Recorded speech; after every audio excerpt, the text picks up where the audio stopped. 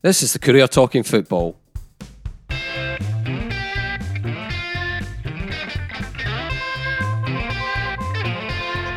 I'm Eric Nicholson, and with me this week are Sean Hamilton, Jim Spence, and Courier newbie Alan Temple. So you've been watching plenty of games from our teams over the last few weeks since you joined us, Alan, and you saw a bit of Dundee against Raith, didn't you?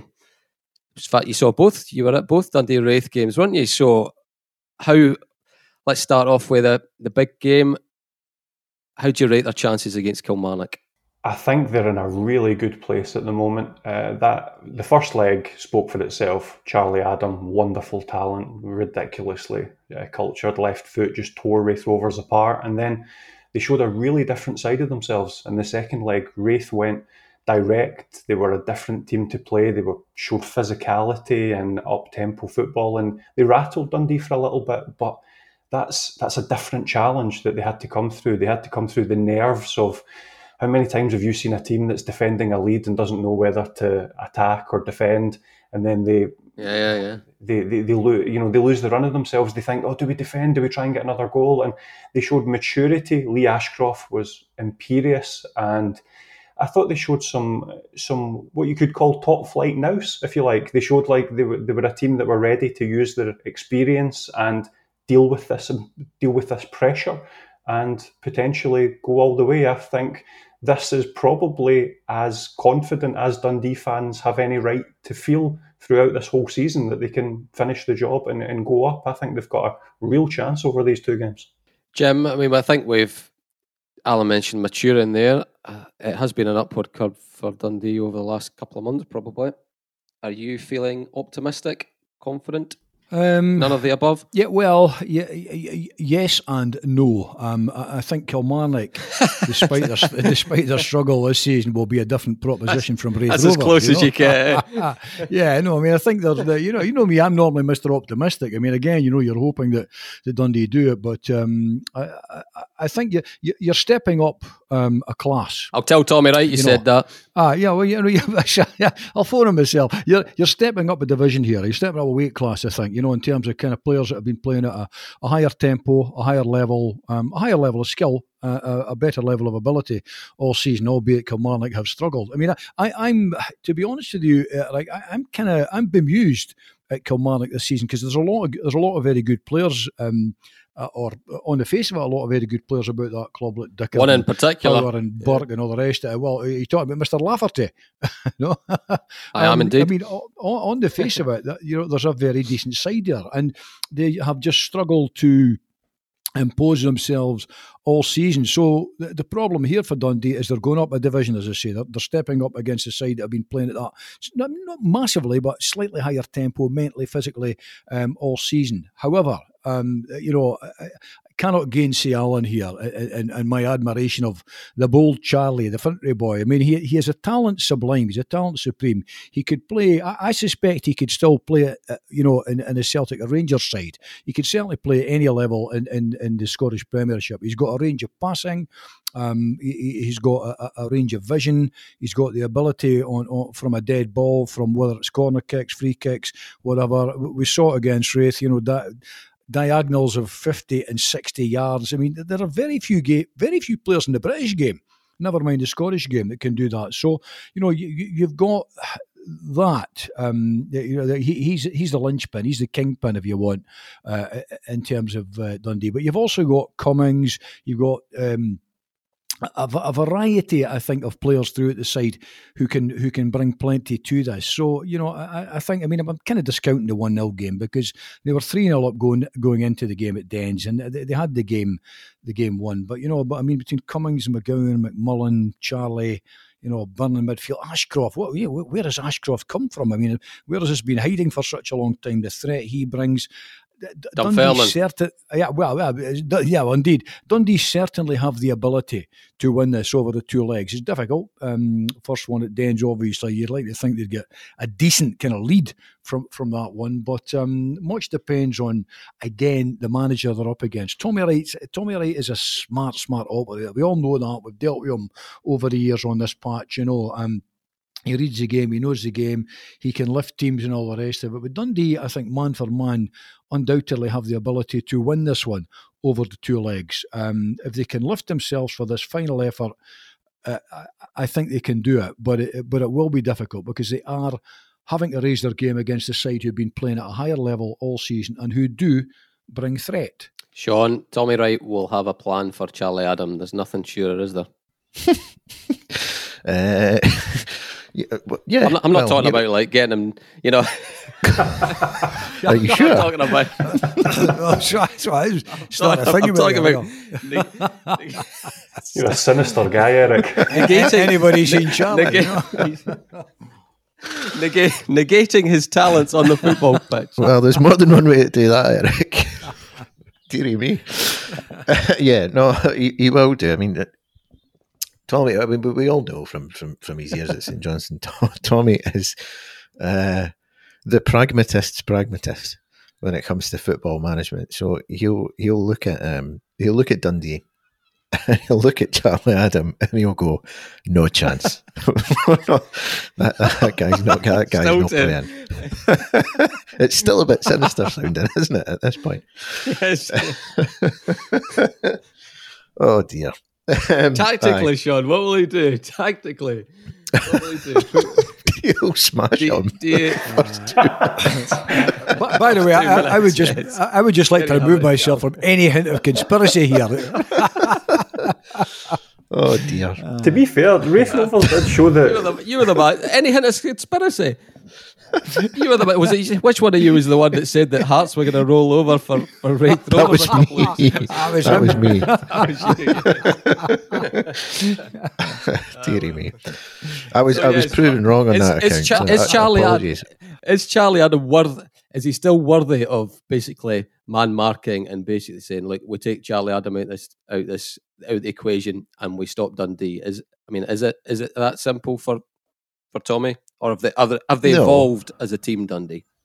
No, I don't think it's quite as simple as that. But certainly, if you want to keep a close eye on him, then the question at that point is, and again, this is to give Charlie his place. Have Kelly got anybody good enough to sit on Charlie Adam and stop him? Absolutely. Yes, for 90 minutes. I'm not entirely sure that they do, to be honest. That's why we get you on these podcasts, Sean, for gems like that. Perhaps not the sinister undertones. I'll be pointing this out to my mates in Paper Roses, the fanzine, I'm not convinced that they do. I mean, Charlie Adam's been an effective operator at a higher level than the Scottish Premiership playoff. And all right, he's 35 now. But, I mean, he's still got he's still got a football brain on him. And he still knows what he's doing. And he's still got a great left foot. And he's still playing, if not 90 minutes every week, he's playing a hell of a lot. And I think even in if you go back to his time with Stoke in the Premier League, he wasn't really playing 90 minutes every week. He was sort of a 65, 70 minutes most of the time. And it's kind of been roughly the same at Dundee. So for that length of time, I don't think there's any doubt that a guy with Charlie Adams' quality and pedigree can hurt anybody. And I don't mean to do Kilmarnock down by saying this, but especially a Kilmarnock, because they've struggled all season. Well, yes, I do. Charlie's definitely a huge weapon in Dundee's arsenal, but I don't think by any stretch that he's the only one. Knowing Tommy and the way he chooses to play games, the way I do from watching him for years at St Johnstone, it wouldn't shock me if there's certainly maybe if not one man sacrificed to sit on Charlie Adam, there'll be a certain system chosen that would aim to press his space and not give him the time to pick out these passes. It'd be mad not to.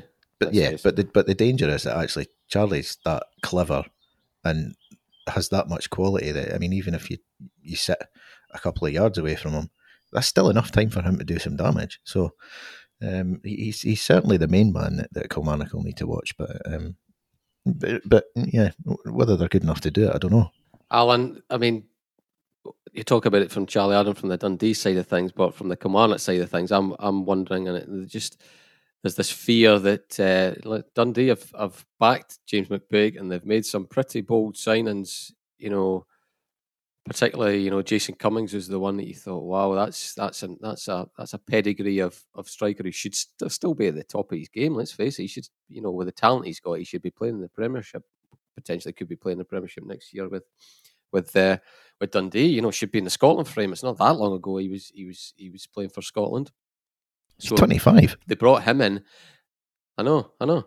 But they brought him in, Alan. But the one I do have this nagging feeling whether the man that was spotted in the Dundee McDonald's, Kyle Lafferty, before he went to Kilmarnock, and I think it was confirmed that Dundee did want to get, but it was basically it was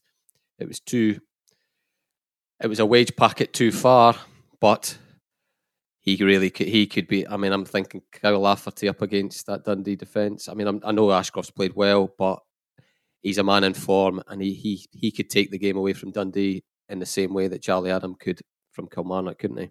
I'm just loving the notion of Jason Cummings and Kyle Lafferty being on the same football pitch. It will be utter carnage. It's two of Scottish football's great good for us, though, wouldn't it? Good for us. Oh, fantastic! More characters like that for the post-match interviews. That's all that matters in our regard. But no, exactly. You're right in what you say about Kyle Lafferty. This is his point in the season. His goal scoring record between his stage, his goal scoring record between March and May of seasons is so far ahead of his August to January record that it's almost farcical. He is a player that when he fancies it, when he's really in the mood, or perhaps cynics would say when he's looking for a contract extension or a new club, then he turns it on. He's got wild natural talent. He's such an ungainly, awkward character that he is murder to try and negate, because the normal ways you would go about matching and marking a player just don't always work with Kyle Lafferty. And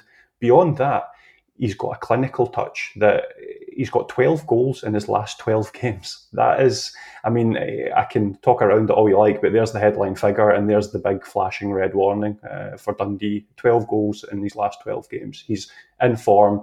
He is carrying that Kilmarnock side on his back at the moment, and he is the man they must stop. Yeah, there's a potential for this to be, big numbers of goals in both games, isn't it? I don't think we're going to see 2 cagey 1-0s, are we?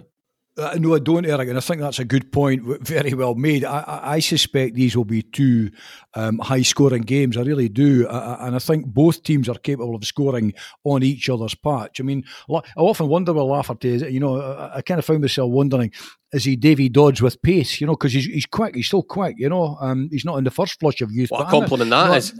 No, but I mean, he's not only a gangly, awkward customer, he's a clever player as well, He's quick, he's smart, he's strong physically, he has an eye for the target. We just heard Alan talking there about, 12 and 2. I mean, incredible record, So you've got a real handful there on your plate to deal with if you're a Dundee defence, let alone other good players that we've talked about there. But he has been a bit of inspired signing by Tommy Wright. I mean, he's probably Jim.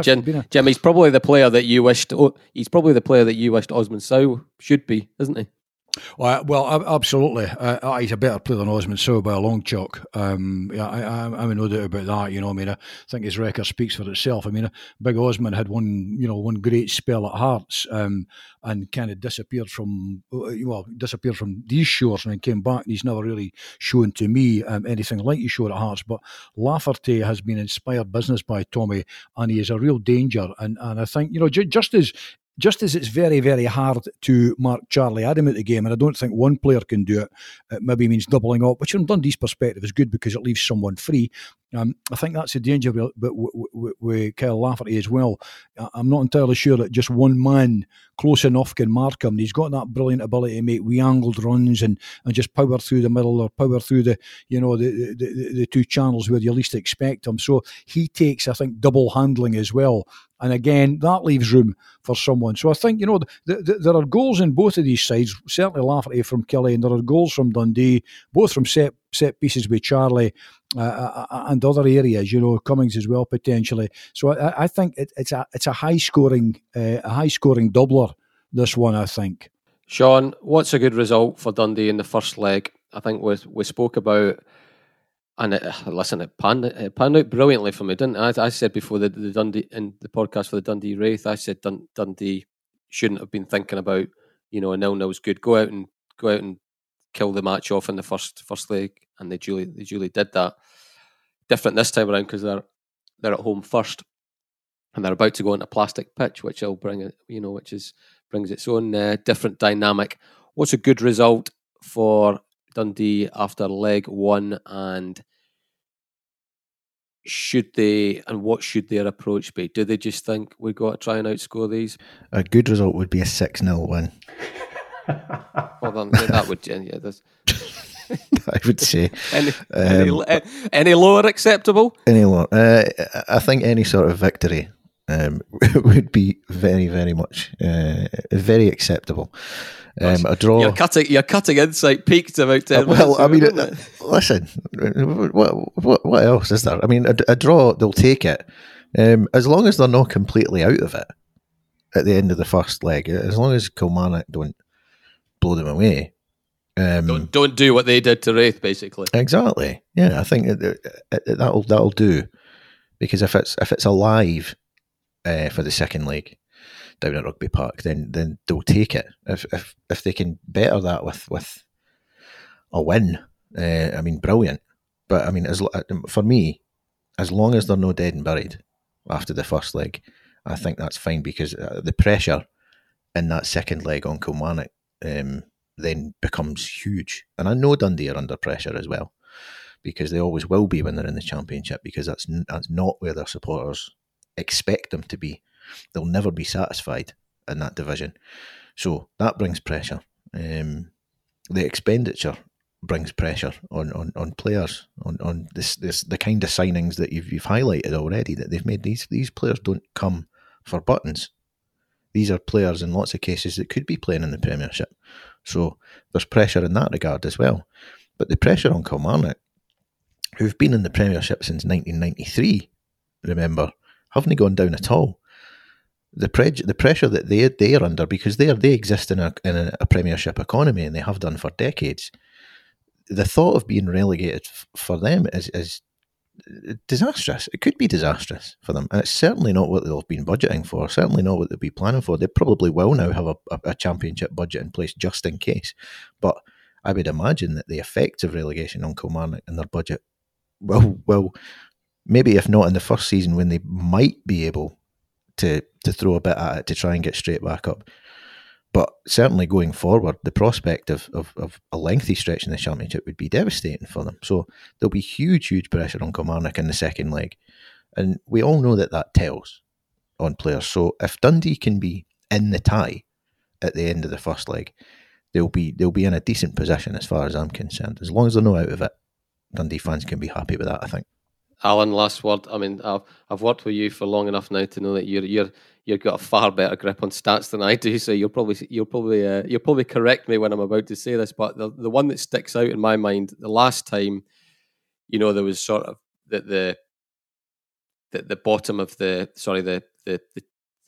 team that was coming up, as it were, really had to. I know that Livingston did it against Partick Thistle, but Partick Thistle were in bad form.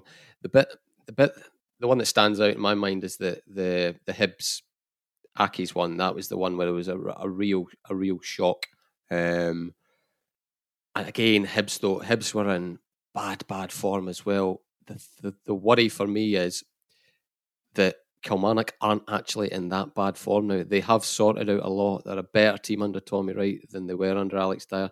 They're scoring goals. And we've said it all along this season, there is a gap between the Premiership and the Championship. I've always felt that. And for Dundee to now face a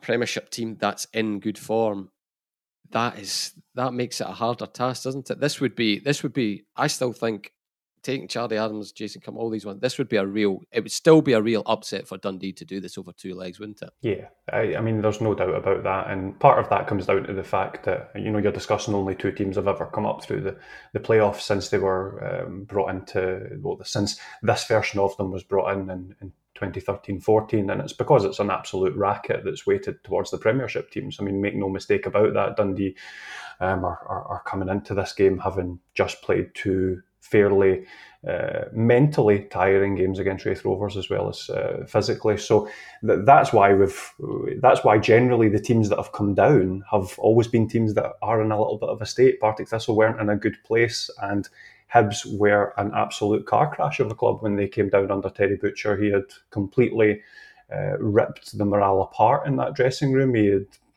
told a whole swathe of players that they were useless and they would need to find new clubs in January, and then ended up having to rely on a few of them towards the run-in. And surprise, surprise, they perhaps didn't run through the brick walls that some would. So, but it's funny you mentioned that game, actually, obviously, because that's the game that introduced so many of the watching public to a young Jason Cummings. The whole interview afterwards where he declared that he's got the touch of an angel, and all that. So, I mean, that was That was my Jason Cummings impressions, and so I've been in Edinburgh too long. So was it Alan? Was it him that said he could open a tin of beans with his? I could open a tin of beans, my left foot. That was a better one. That was a better impression. I love Jason. He's some man. And let's not forget, although Hibs lost that tie, he scored 2 wonderful goals, including a terrific chip. So that was the one silver lining from that playoff campaign that was so disastrous, despite Jason missing a decisive penalty. And he'll be out to make amends with Dundee and get a bit of playoff glory this time. But to touch on your point, Eric, yes, it would still be a shock, but I still look at the Dundee side and I think there are Premiership players in that side, and if the pressure tells on Kilmarnock, George Cran, our colleague's got a piece on the Courier and Evening Telegraph channels where he speaks to Lee Ashcroft, who's been through that with Kilmarnock specifically, and he spoke about the suffocating pressure that is on the team that's in that position, and that's what Dundee need to build on if they're going to get this shock that they want. Eric, that's what I think a draw is fine. Draw's fine. Anyway, sorry, carry on in the first. No, I was going to say when I heard that Cummings impersonation, I was thinking maybe there's a new train spotting movie coming up. Alan was looking for the gig, I like to have a wee side hustle on the go, Jim. You know me. Wait till you hear he's done Dory and Jim. You'll not be quite so impressed. I'll bring out my Craig Levine one day. That's a real treat for you. Don't peak too soon. Come on, you guys. Keep something for next. Keep them wanting more, Alan. Keep them wanting more. Right, Jim. It's Dundee United's season is over. I think we kind of thought it might finish with a bit of a whimper. There was nothing really. Let's face it, there was nothing to play for in that last game. Jim Goodwin seemed to make a big thing out of being best of the rest. I suppose it was the only thing that was left for him after missing out on 6th, missing out 2 cup finals. So yes, best of the rest. Fair play to them. They got it. Dundee United now, Jim. I know that we're only just finished the season for them, but we're a good way away from the next one starting. But there's a lot of uncertainty, isn't there? And we want certainty as soon as we can possibly get it, don't we? Is that a fair way of putting it? Yes, I think so, Eric. I mean, that's this is always intriguing. I mean, I'm talking about the bold Mickey, yeah. The bold Mickey who likes his. Says he's quite happy because he's got his golf membership at St Andrews. Quite happy with the golf membership. That's right. I know what a fine place to have your golf membership. Yeah, I mean, and I think bluntly, to be blunt, we're in the middle of a kind of who blinks first scenario here. My suspicion has been for long and weary, as we've discussed on this podcast, is that United probably see their future with a different coach. I think Mickey probably sees his future back down south, but there are contractual issues and all the rest of it to be weighed up and gone through and all the rest of it here. I don't suspect. It's quite clear from statements that United have made that they new jobs to be found potentially as well. Yeah. Absolutely, they want to go in one direction in terms of youth and all the rest of it. Whether Mickey would want to go down that road is another thing entirely. The vast bulk of his career has been spent south of the border, where there are no absence of jobs. I don't think he would be going back to Tranmere. But there's no absence. Been linked with Doncaster and all the rest of it. So, over the next wee while, I don't think it'll take long because, there's a shorter than ever close season these days. So you need very, very quickly, I think, if it is going to be done, and I think it will be done, is to move things on. One manager goes, you bring in your next management or coaching team or however you're going to run it. But I think undoubtedly a parting of the ways is in the offing, and certainly very soon. Now, I know that Big Tony listens to this podcast because I got a herogram from him a few weeks back. We stayed in touch with him, and he was very complimentary, which about a recent podcast that we did. In fact, I was giving him he's a great man. He loves his quotes. He loves his motivational quotes, and I gave him one from Angela Mau. I'm sure he'll not mind me sharing that on Saturday. He as sporting director, and I think the owner Mark Ogren, want to take the club in a certain direction, and I think the direction they want to take the club in is right. There's a lot of money being spent at Tannadice, a lot of money has been invested by the owner. They want to go in one direction, and that direction is youth. And in a sense, they're recreating the wheel. I read a great piece yesterday on Training Ground Guru about what's going on at Tannadice, the way they're individualising coaching and training, and the approach to young players, working on what they can do as opposed to what they can do. So there's lots of good things going on, but obviously what needs to be nailed down is who actually is the head coach, because I think it will be a head coach at Tannadice as opposed to a manager, with the kind of different type of philosophy United want to pursue. So I think that needs to be ironed out, and I think it will be very soon, certainly sooner rather than later, so that United can plan for the future, which will be a very youthful future, I think. Yeah, Sean, do you concur with most of what Jim said there? We want to get this moved on as fast as we possibly can. When I say we, we're talking about Dundee United. There's from their perspective, if this indeed is going to happen, and we suspect it will, then the sooner it happens is probably the better from United's perspective, from a forward planning position, because they'll want to know where they stand, who's in charge, and how they're going to build for next season. So as I say, we do have our suspicions that Mickey will be off, and I think there's no smoke without fire, in the sense that we've had him linked with 2 English managerial jobs in as many months now, and for as much as Mickey Mellon from English sources as well, sources as well. So no, it's no troublemaking from up here or anything like that. So as much as Mickey can say with some degree of right that I've managed in England for a long time. I spent my entire playing career down there. I'm a known figure around those leagues, and because of the success I've had, it's inevitable that there will be interest from clubs down there. And there are a lot of clubs down there. So that all logically would seem to add up. But at the same time, I just think 2 and 2 months is suggestive that there is something going on in the background with regards to either getting the name out there, letting it be known that that this man is interested in a job down south. I don't think these things happen by accident. I really don't. So while we can have our suspicions that Mickey will be off, and indeed if that is the case, there are contractual things to be negotiated with United, and that is. But if Mickey thinks he wants to go, the reason for him to be saying, I'm staying here until I'm told otherwise, I'm Dundee United manager, I love my life up here, the family are up here, all that stuff, it's because there will be a game of brinksmanship on the go with regards to the wrapping up of whatever contractual issues need to be wrapped up. Because even if you're contracted for another year, you don't just walk away from that. No, indeed, no, certainly not for football managers. If there's money, you don't leave money on the table.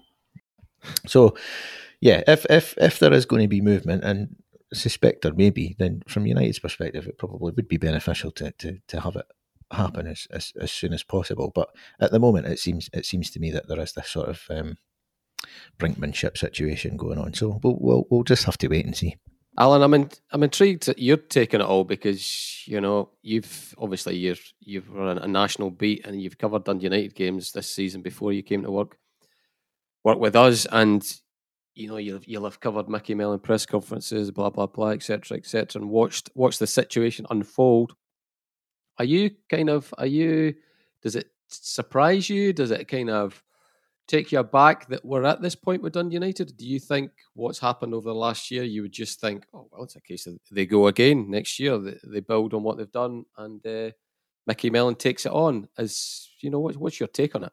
I think there would be a lot of people out with the Tayside bubble that did think that. I think that's absolutely fair. I mean, from a neutral perspective, I don't think Mickey has done a bad job. He's stabilised a newly promoted team in the top flight and has reached a Scottish Cup semi-final by most measures. I think that could be considered a success, but it's fascinating listening to you guys. I mean, some of it will be no smoke without fire, but I've no doubt there's plenty going on between the lines there with what you're all saying. So I think there's plenty there to be gleaned from listeners, and it's certainly interesting what they do in the future.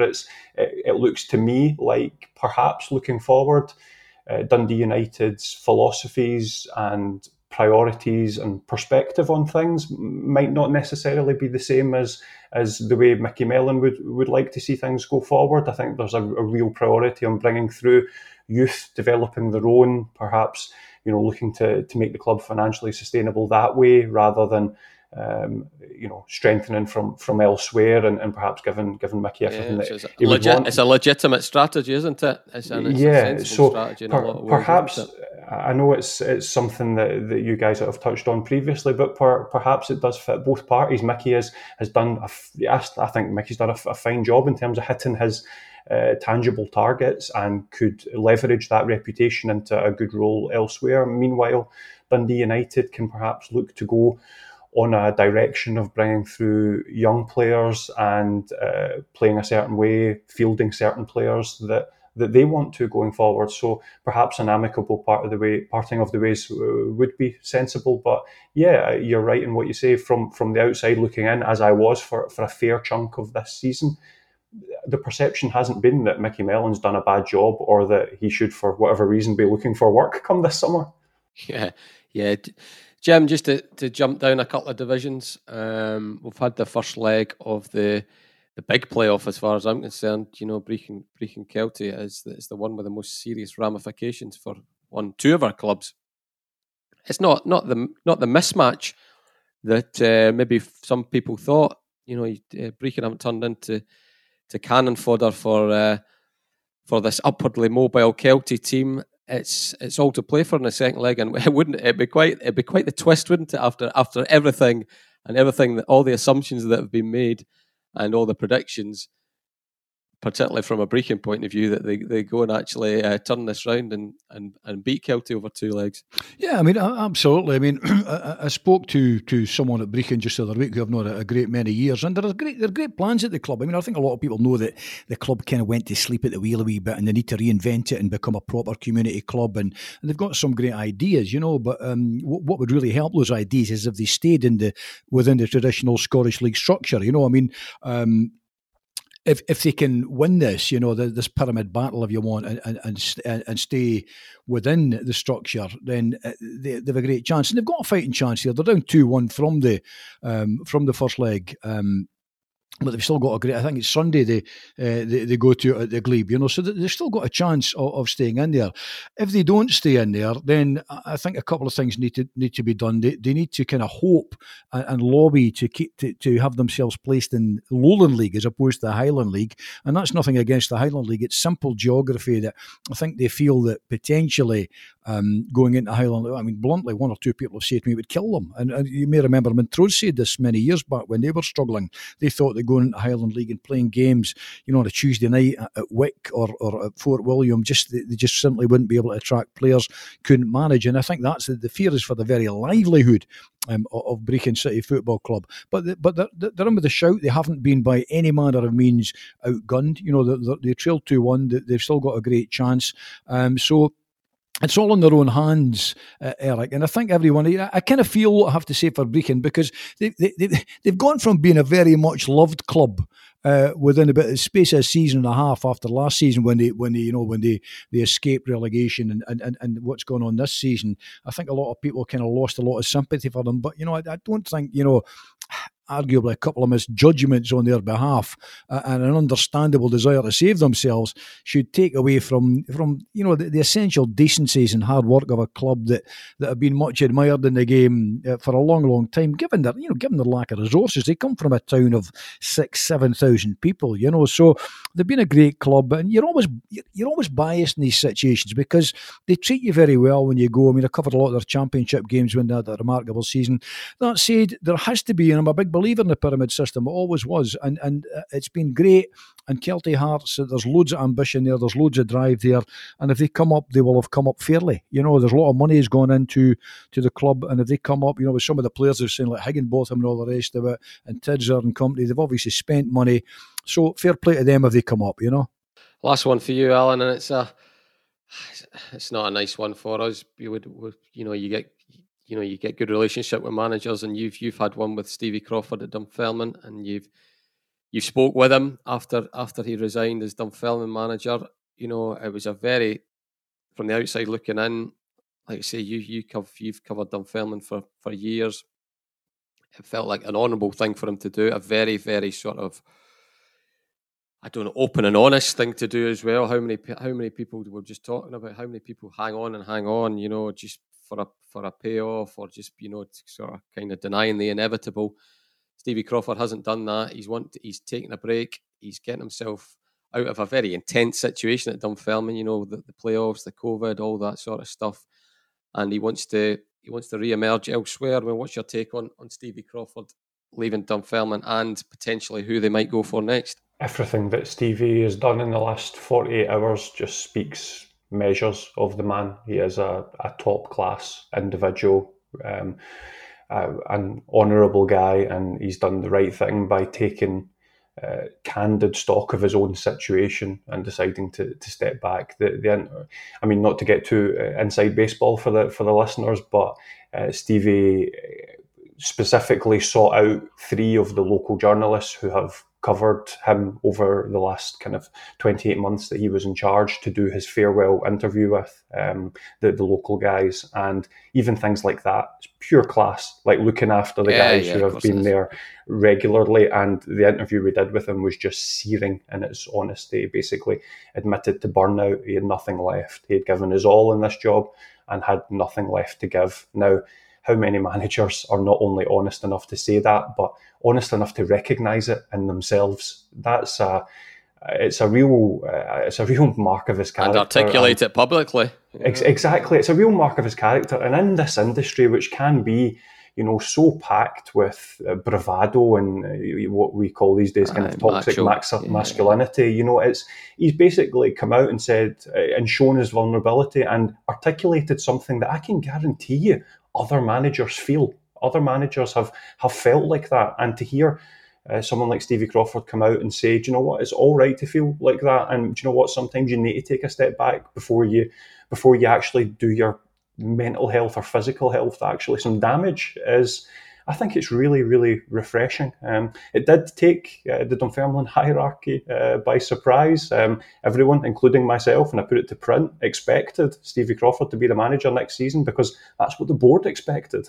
So they were taken aback. The first they knew of his decision was Monday morning when he told Ross MacArthur, the chairman, about the decision he'd come to, and he had only previously spoken to his dad about it. Those were the only 2 people that knew his decision. And so they're kind of scrambling at Dunfermline at the moment. They'll be drawing up a short list. And to touch on your other question, who's going to be on it?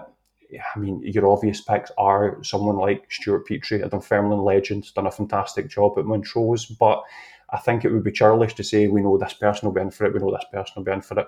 Agents will be putting their clients' names forward, but in terms of definitively saying right now, it's slightly too early. And also there's the factor that... Plus we've got new owners, you know. Exactly. There's German investors there. The left field bit.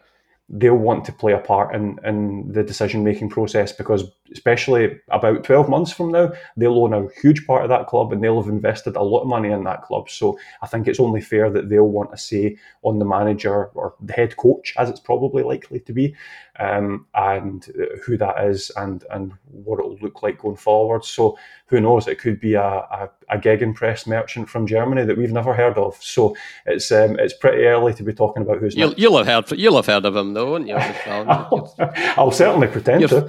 You're into your gegenpress, aren't you? Yeah, I can certainly bluff and bluster my way through it. That's for sure. Oh, listen! After the rules piece and the COVID rules piece you did for St Johnstone, you are the man for these sort of things. I bow to your. That's an exciting niche. Everything obscure. Yeah, that's an exciting niche for me to find myself in. Rules and regulations about COVID. So I'm basically a bureaucratic figure. And gegenpressing. Oh, lovely stuff. There we are.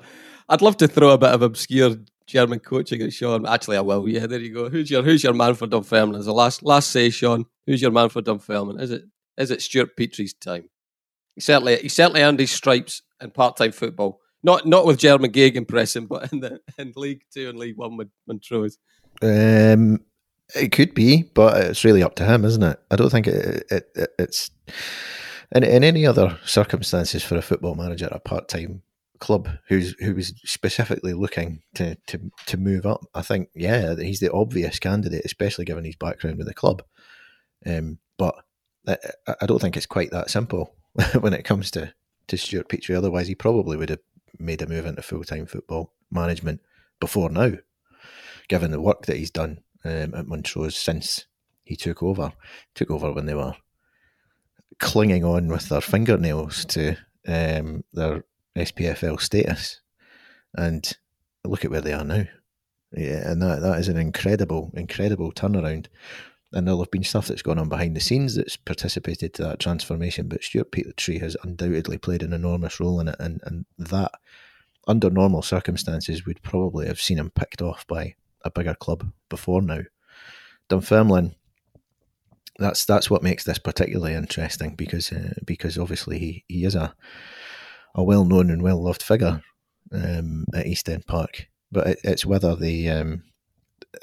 whether ditching his current full-time job is going to be worth his while to make the step into Dunfermline, or indeed whether he thinks that the potential for moving on again from Dunfermline to a bigger footballing full-time wage is worth it. So the ball is well and truly in Mr. Petrie's court in this case. I think it'll come down to whether he wants to change his life in that regard or not.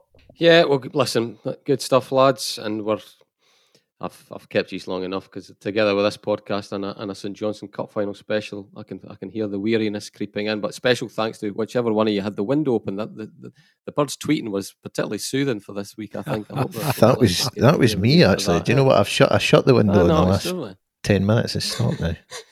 Very, very therapeutic, that was. Do you live in a country park?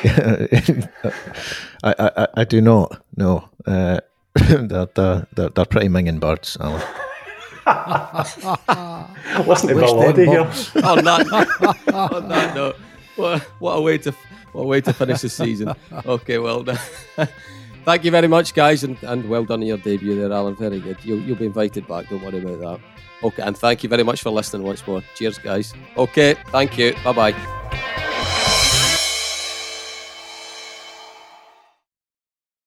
If you like the podcast, we'd be grateful if you tell your pals about it, or even better, leave a review or a simple rating on iTunes or wherever you find your podcasts. All that really helps people to find Talking Football, and that means a lot to us. Don't forget to pick up your copy of The Courier Monday to Saturday, or go to thecourier.co.uk/subscribe to find out how to get our award-winning sport, business and local journalism across Tayside and Fife in the way that's right for you. The Courier. Local matters.